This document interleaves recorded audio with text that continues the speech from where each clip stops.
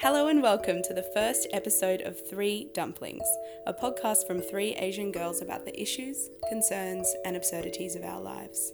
I'm writer Hannah Rose Yee, and I'm here with my co-hosts, blogger Peony Lim. Hey! And photographer Kit Lee. Hello!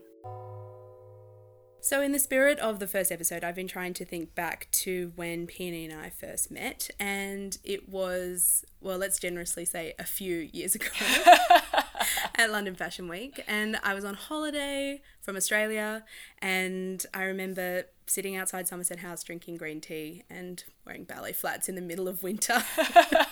What do you remember about that? We talked about this before, and I don't really remember you in London. I remember you in New York, and I remember it was winter then again. You were wearing ballet flats. I remember asking you how your feet were blue, and you were still coping with that situation. But I feel like you were just so excited to be able to get your Isabel Morale coats out of the closet and wear them in actual cold that the feet were irrelevant. I do love winter, and in Australia, winter's like not a true winter, so novelty. It was very exciting for me. And Kit, I met you through Peony. So how did you two meet? We met at London Fashion Week, didn't we? Yeah. I thought we met through Frances, but you don't think so, right? No, I met through Frances. Through Frances. I literally had to beg her to introduce me begged her to introduce me to you, so because I thought you were so beautiful. And then you got to know me and you knew that was all bullshit. And a few years later, we're working together. But we knew each other for a few years before we started working together. So Kit photographed me for my site, but she only started doing that after the site was already kind of 3 years old, maybe? We've been doing it for maybe 6-7 years together so far. Been blogging since 2008. Yeah. But I met Hannah and Kit probably within a couple of years of each other. So we've known each other, between kind of 7 years. I was trying not to put an age Sorry. timestamp. We're old. That's what's happened. Well, something I know the three of us have often talked about and is one of the reasons why this podcast has come about is our shared Asian heritage. So before I'd met you, Peony, I'd never met anyone who had a Chinese father and a Caucasian mother. And my family's based in Hong Kong, which is where Kit's family lives and has lived for 300 years. Is that right? About over 300 years. Wow. And then before that, it was in China. Wow. Yeah. And when we've had chats like this, we've talked about our Asian heritage, about representation, about all the things that matter to ourselves as Asian women. So we're going to talk about a particular topic related to our experiences. And this week's, in the first episode, we're going to be talking about representation in pop culture because there's not a lot of it, unfortunately. So I think one of the things we all know is that when you grow up Asian, you instantly notice any Asian character in a book that you read, a movie that you watch, a television show, even a piece of art. And that's because there's sadly a complete lack of Asian representation in the movies, the books, the television shows that we all love and watch and read. That's going to change in August when the first all-Asian movie from a major Hollywood studio in 25 years will be released in cinemas. It's called Crazy Rich Asians and it stars Constance Wu, Henry Golding, Gemma Chan, Awkwafina and my personal favourite, Michelle Yeoh. I love Michelle Yeoh. And I can speak for myself saying I'm so excited for it. I have a friend who told me that she hopes it will be the Asian Black Panther. But I have to say, caveat, it's not out in the UK until November. So it's out in the US in August and in Australia in August. But unfortunately, for some reason, more of an the Brits excuse have to wait. Take a weekend to New York just to watch it. We'll go back home as I'm doing. Not to see the movie, but I will be in Australia in August and I will definitely be seeing Crazy Rich Asians when it comes out. But obviously we've all seen the trailer, no? Yes, everyone's seen the trailer on Facebook. For it. But I want to note that before Crazy Rich Asians, the last movie from a major Hollywood studio with an all-Asian cast was actually The Joy Luck Club, which came out in the 90s. And I know, Penny, you love that movie. That is one of my all-time favourite movies, and I pretty much preach about it in an evangelical way, and my husband hasn't seen it, quite a lot of my friends haven't seen it, and it really deeply troubles me that that's the case. It's a beautiful kind of historic narrative. It's almost like something between I guess the closest thing today would be like an atonement movie. It's that kind of idea. So it's flashbacks between the war period of kind of communism and that change in China, and then also the second generation living in the US.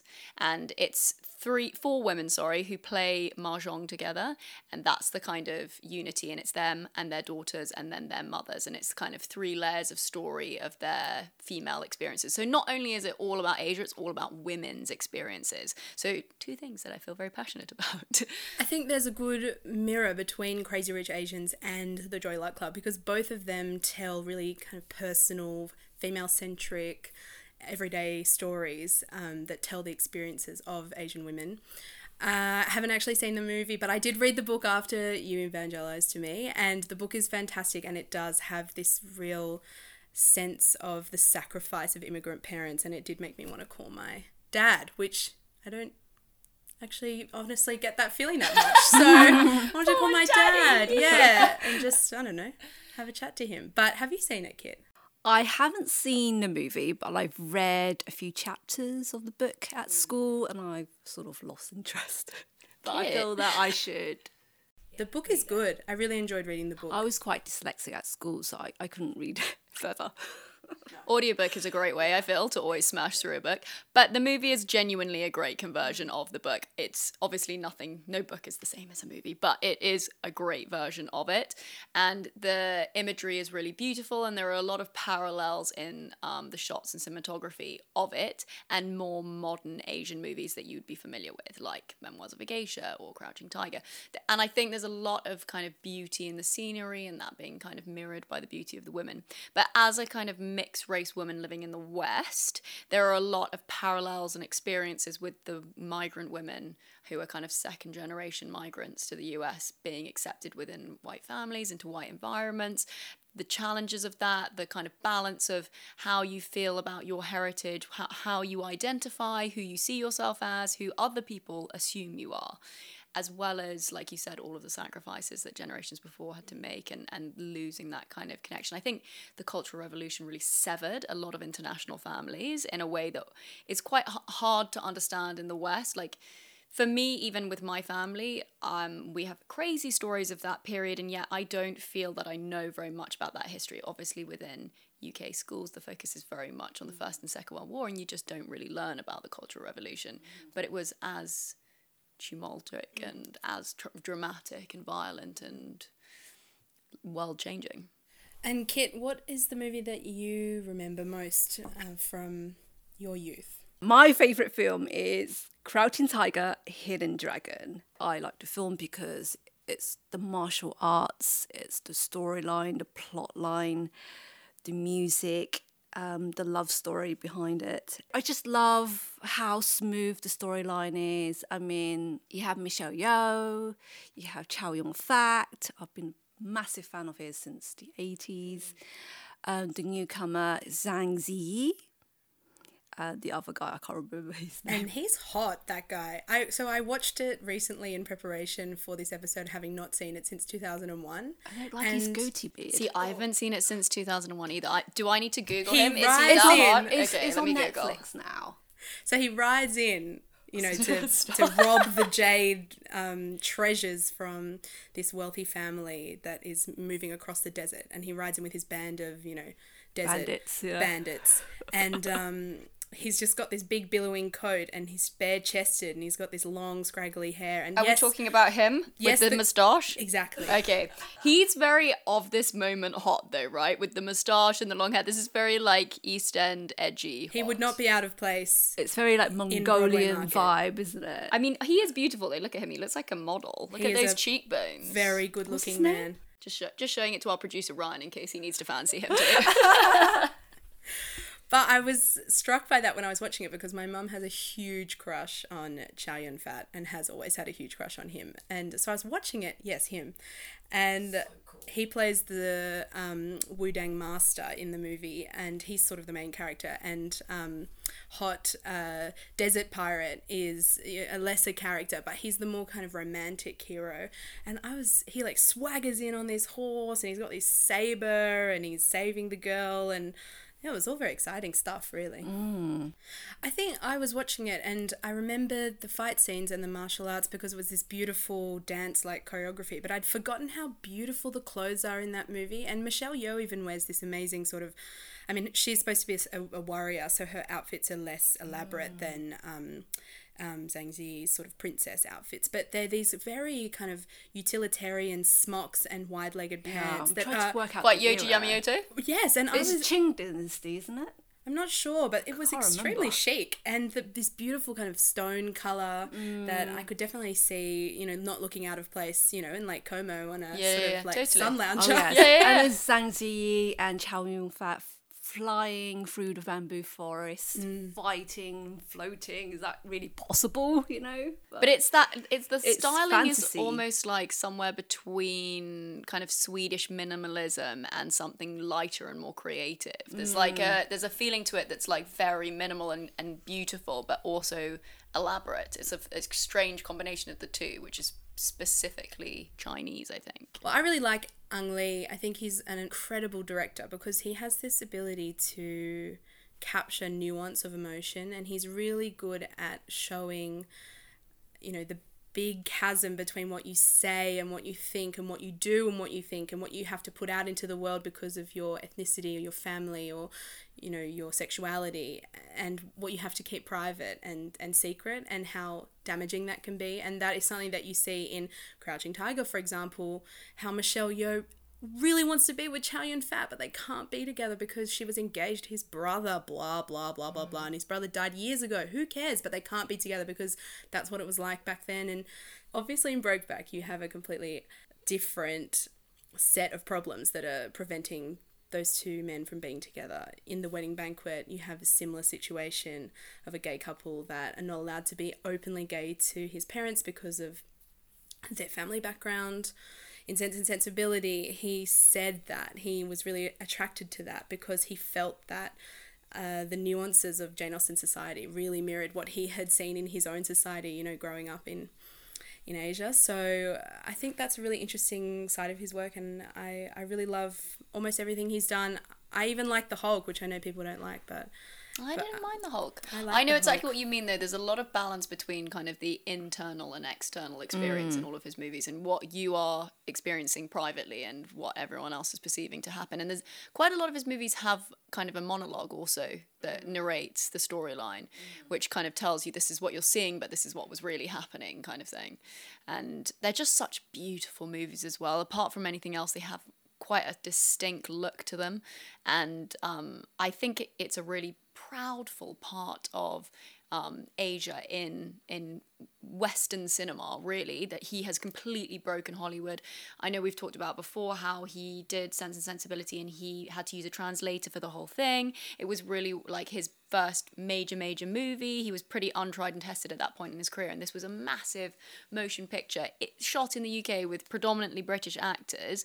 I mean, that is amazing, and that movie's quite old. He really was able to traverse his ethnicity, and the power of his work was enough. yeah, I mean, he's won Best Director Oscar twice, which is pretty amazing. It's something. I'm fairly certain that Steven Spielberg has not won 2 Best Director Oscars, so that's a pretty good It's pretty Good indicator. amazing. Like pretty two good Oscars. representation for the brothers there, No, I really love Ang Lee's movies. I think Brokeback Mountain is one of the most beautiful movies of all time. I love Crouching Tiger. I think Sense and Sensibility is one of the best, if not the best, Jane Austen movies. He has won Best Director twice.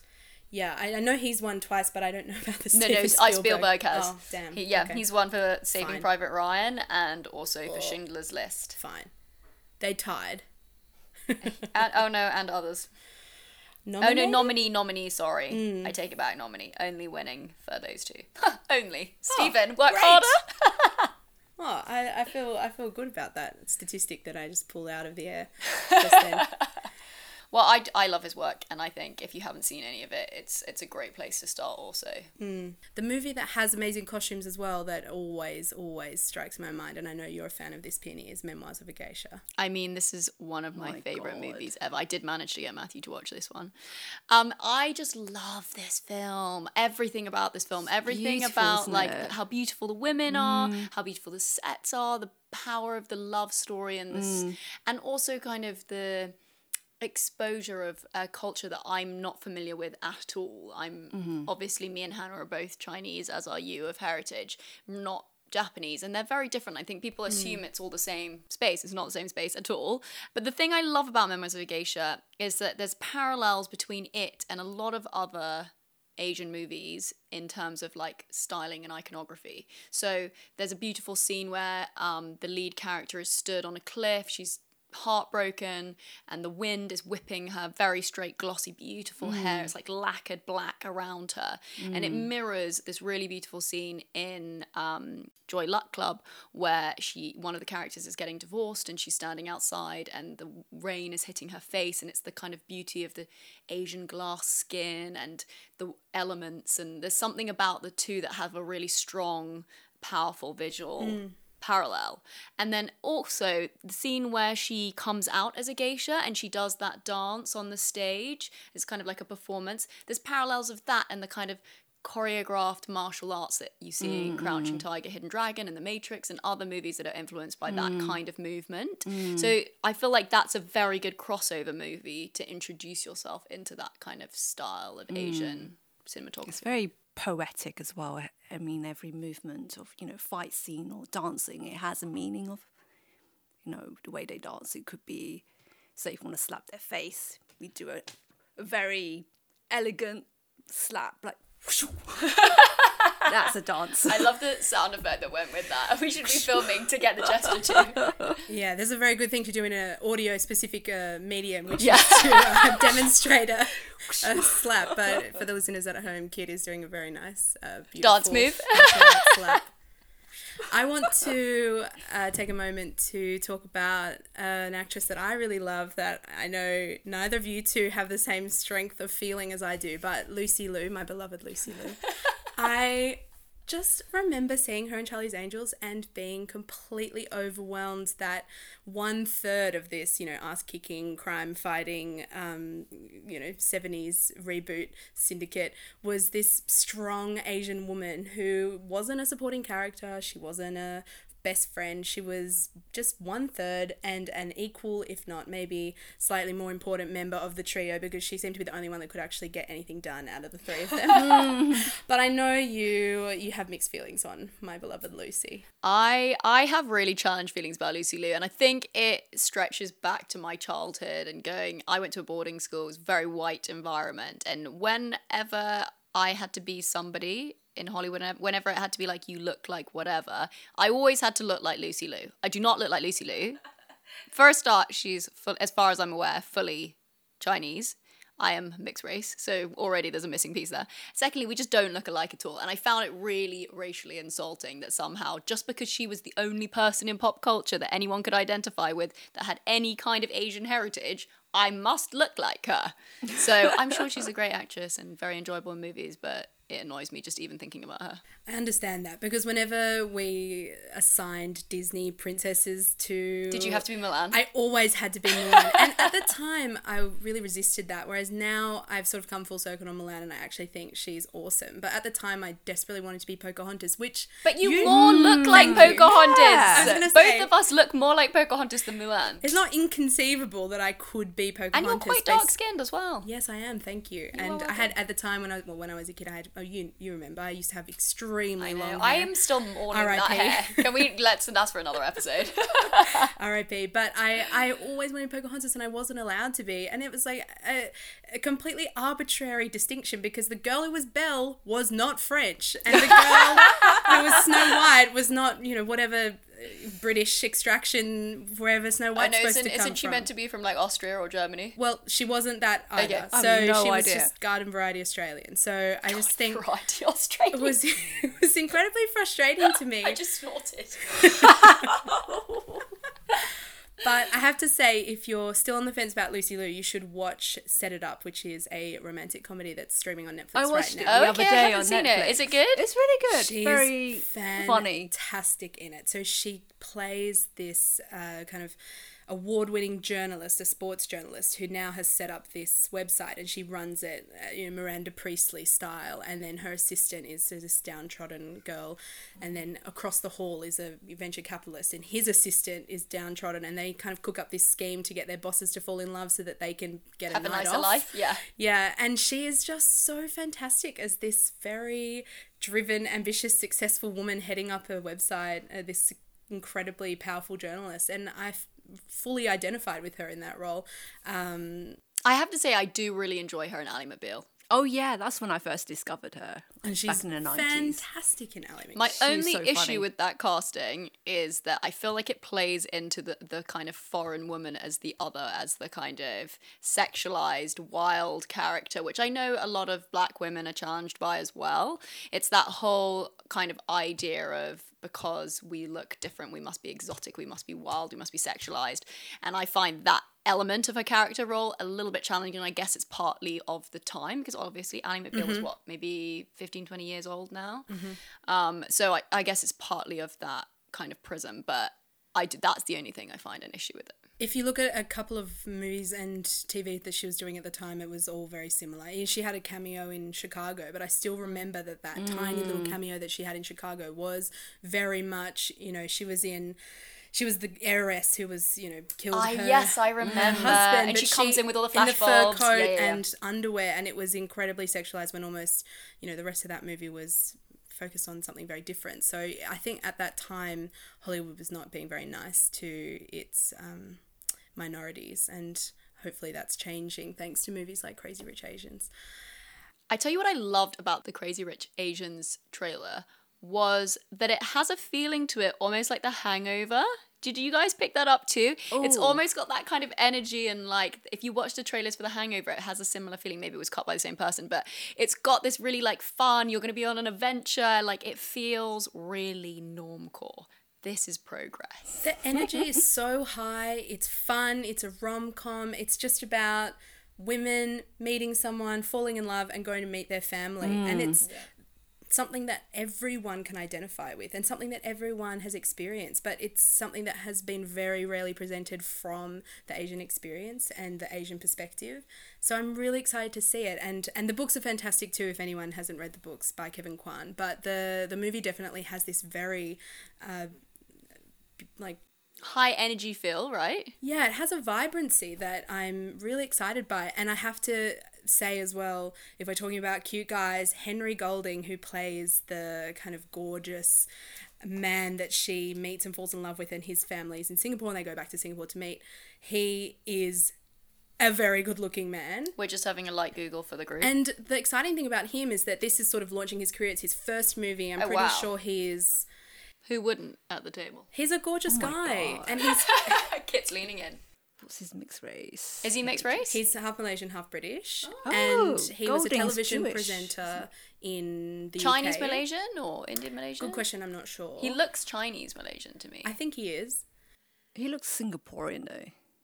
That's the point though, isn't it? The casting is that he's meant to be a Singaporean, like, wealthy kid, right? That's the plot line. Basically, So well cast. basically the plot of the movie is a university professor meets this guy and they have this whirlwind romance, and then he turns out to be the I mean, he's heir. almost too pretty. He's a very good looking guy, and he turns out to be the heir to this insanely wealthy Singaporean family whose matriarch is Michelle Yeoh, my queen. But I want to say about Henry that aside from, him being a very, very good looking guy, this is his first movie. And then off the back of Crazy Rich Asians, he booked another movie, which is a Paul Feig thriller starring Blake Lively. And basically he plays the husband. And Blake Lively and him have kids, and those kids look like my brothers did when they were kids. And I have to say that is the first time I've ever seen a family that in any way, shape or form vaguely approximated what my own family looks like. No, but both our parents, our mothers are both blonde, Yeah. obviously, and our fathers are both Chinese, for anyone who doesn't know. So that is a similar fair to Chinese ratio. And I was looking at the trailer and I saw their family, and I actually got some tears in my eyes because I'd never really seen it before. And Okay, the do I need only to other look for it? time that I had seen that, which don't laugh, is in I'm laughing already. the movie that's out in cinemas in July, Skyscraper, which is the movie with The Rock fighting a skyscraper. I mean, I don't really need to go into the plot because it is ridiculous. It's set in Hong Kong. He fights a skyscraper, and it's him and He's the dad character, He's right? the dad character. His name is Will Sawyer, of course, and he's just hero dad. And he's married to Neve Campbell, and they have 2 kids. And again, I'm not drawing parallels between my dad and The Rock. My dad is not The Rock at all, but again, it's a mixed race family and portrayed without any commentary other than this is life, this is 2018, and they love each other. And it was so beautiful. And like A Simple Favor, I cried in the movie theater watching hero dad The Rock fight that skyscraper to save his kids. Like, I found that really moving. But it is set in Hong Kong as well, for that nice little Asian tie in there. So, birthplace of the skyscraper. They do love the skyscraper set in Asia, don't they? Like, what's the one? Is it Entrapment, where they're in the ones in KL? And also, it's Fast and Furious it? Tokyo Drift involves some very nice drifting through skyscrapers. So, those parking high-rise garage. parking Yeah, places. Transformer was filmed in Hong Kong as well.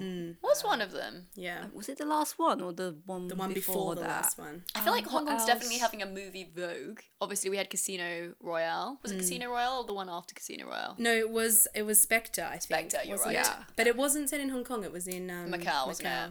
Yeah. Okay, so of the movies that we've spoken about and ones potentially that we haven't, my 2 recommendations for you guys to go away and watch are definitely Memoirs of a Geisha and Joy Luck Club. What are your 2 for me? God. Oh, The Last Emperor.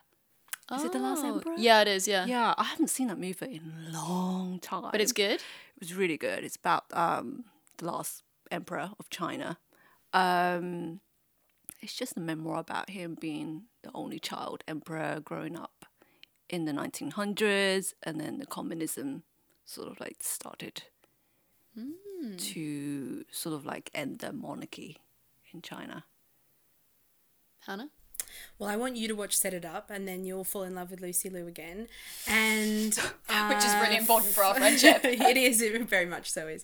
And for the group, well, I think I'll put my hand up and stand for The Wedding Banquet, which is Ang Lee's second movie. It's set in New York, but it's mostly, using Taiwanese characters, and it is fantastic. It's about a gay couple, and he gets married to a woman so that, his parents can have a wedding, a heterosexual wedding, but he's cute. actually, in a relationship with And it's like a rom-com kind of thing?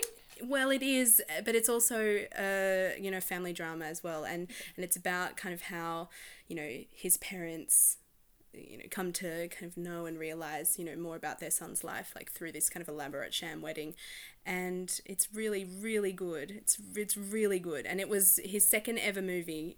This is way before Crouching Tiger and, The Hulk and Sense and Sensibility and Eat, Drink, Man, Woman. This was only the second movie he ever made. So it's really worth seeing.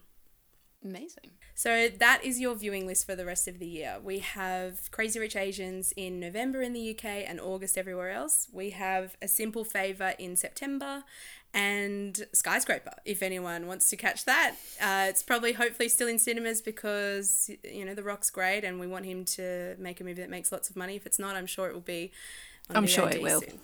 In Asia.